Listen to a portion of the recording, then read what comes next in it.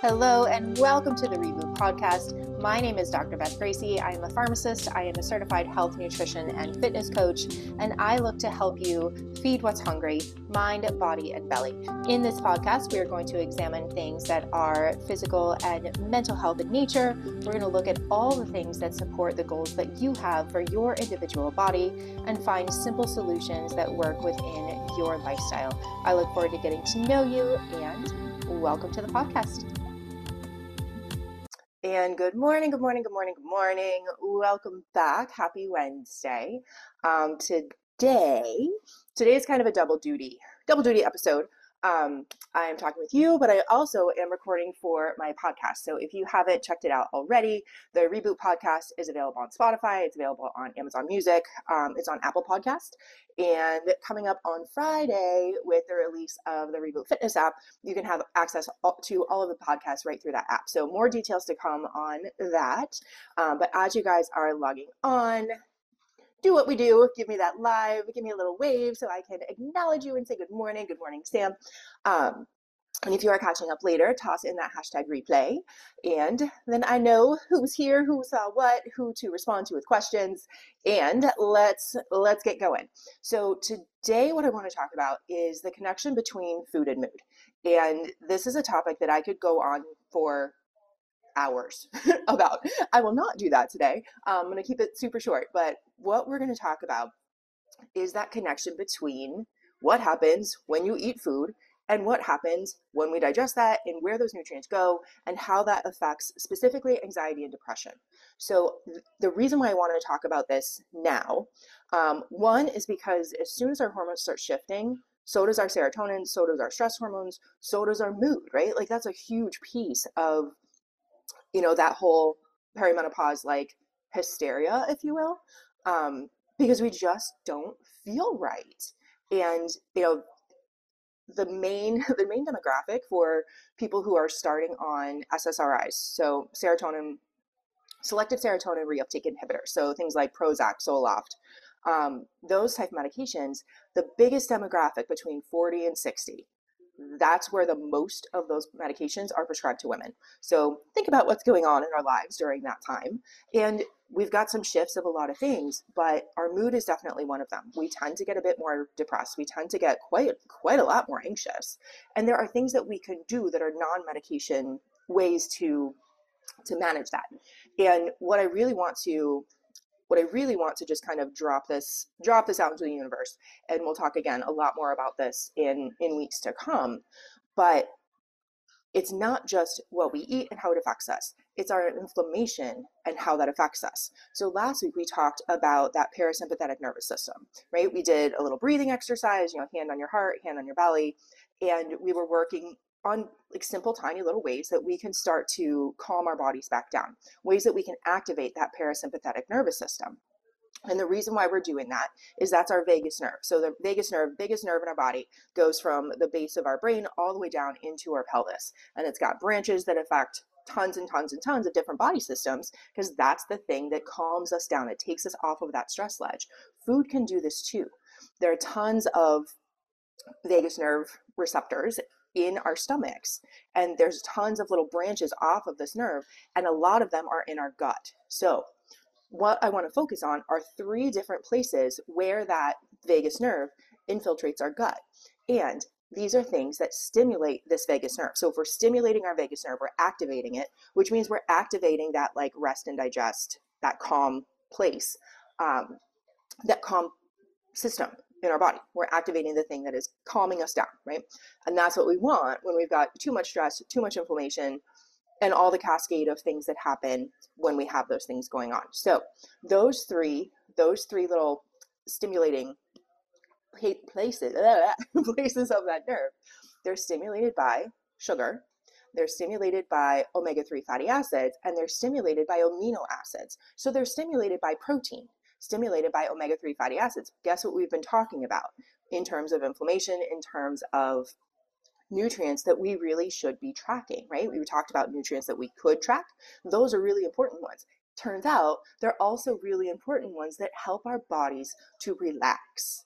So Here's something that's kind of crazy. When we have gut inflammation, when we have tons of things that come into our bodies that can degrade our gut lining, those little nerve pieces, those little nerve endings also get degraded. And so if we have a ton of gut inflammation, if we have a ton of gut lining issues, if we have, a dysbiosis, bacterial imbalances in our bellies, it actually erodes those receptors, those places where that trigeminal, that's up here, places where that vagus nerve becomes activated. So here's what I want you to think about. Do we have gut health issues? If we do, it's going to cause some troubles. But the other thing that is important about this particular nerve stimulation is we get dopamine release when we have these nerves activated. Dopamine makes us happy. Dopamine makes us crave things. And when we receive dopamine, we immediately want to do the thing or eat the thing that gave us dopamine again. We can stimulate dopamine release by omega-3 fatty acids by eating avocados, right? Like guacamole can make you happy. Guacamole makes me happy. But that's super important when we think about the types of foods we're putting into our body. It's more than just sugar, right? Sugar makes us happy, sure. But sugar also has these other consequences. But it's a really fast way that our bodies get that kind of pleasure and craving thing. So if we're thinking about food cravings, we can train our bodies to crave protein. We can train our bodies to crave omega-3 fatty acids by having good gut health. The other piece of gut health is there's about 90 to 95% of our serotonin. Serotonin is our happy neurotransmitter that's produced in our gut. If we don't have a happy belly, we literally don't have the chemical, we don't have the neurotransmitter that makes us happy. Tons of things we can do about that, but it starts in your belly. It starts in your belly. So we have to have a good bacterial balance, right? If we don't have a good bacterial balance, we're going to start to crave the things that feed the bacteria. A lot of times what that is sugars, right? Sugars, yeast. Think of the things that have sugar and yeast, right? Tons of breads and cookies and muffins and baked goods and pasta, right? And a lot of times that comes from it, it can come from a comfort food thing, but it also can just straight up come from the bacteria in our gut that's oh, you should have this because I want this. So if we're looking at what that balance is, we can feed the thing that's truly hungry, right? And that's, kind of the basis of what I do. What is it that we're feeding? Are we feeding good bacteria? Are we feeding the bad bacteria? Are we feeding ourselves for energy? Are we feeding ourselves for comfort, for anger, for grief, for whatever? But if we're looking specifically at mood, if we can keep our bellies nice and happy, then our serotonin can actually be produced as it, excuse me, our serotonin can be produced as it's supposed to, go to the places where it's supposed to, and be utilized the way that it's supposed to.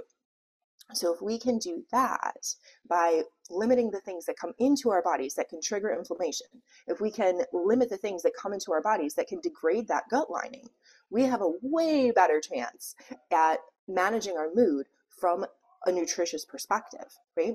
And I'm not saying you can't ever have these things. That's never where I come from. I always come from the place of you are a grown-up, and when you have information, you can take those pieces that make the most sense for your body.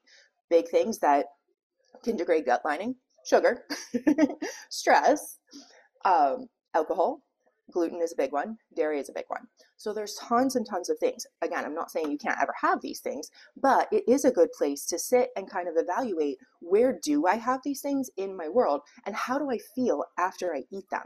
How do I feel after I eat salmon? How do I feel after I eat cookies? How do I feel after I drink a glass of wine? How do I feel before, during, after? And it makes a huge difference when we can start to pay attention to not just how we physically feel, but how it affects us emotionally, how it affects whether or not that vagus nerve is active or not.